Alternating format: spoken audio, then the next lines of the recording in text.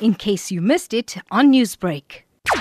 We are aware of a recent social media post that was circulating mentioning Ahmed Kadi Hospital having a recent positive coronavirus COVID-19 patient, and that we hadn't informed the staff thereof.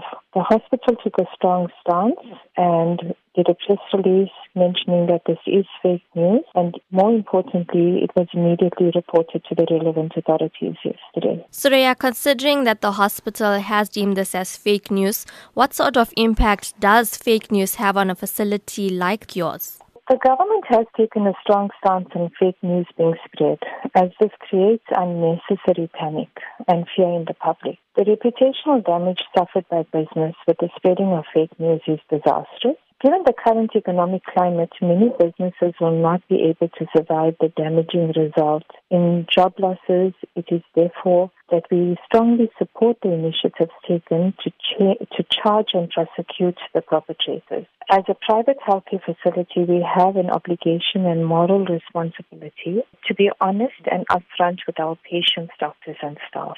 What sort of plan is in place to deal with patients who are affected by the coronavirus? All our plans are compliant with and guided by the NICD, the WHO, and DOH protocols. We have a dedicated COVID-19 subcommittee. Those comprise of medical specialists from the various disciplines, as well as a qualified infection control specialist nurse that oversees and manages our policies and procedures herein. We have a dedicated screening area for all persons presenting to the hospital, as well as sanitizing stations. All of our staff have been supplied with, as well as are educated and trained on the correct use of PPEs.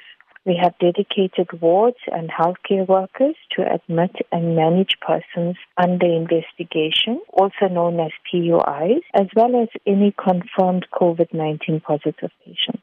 Newsbreak, Lotus FM, powered by SABC News.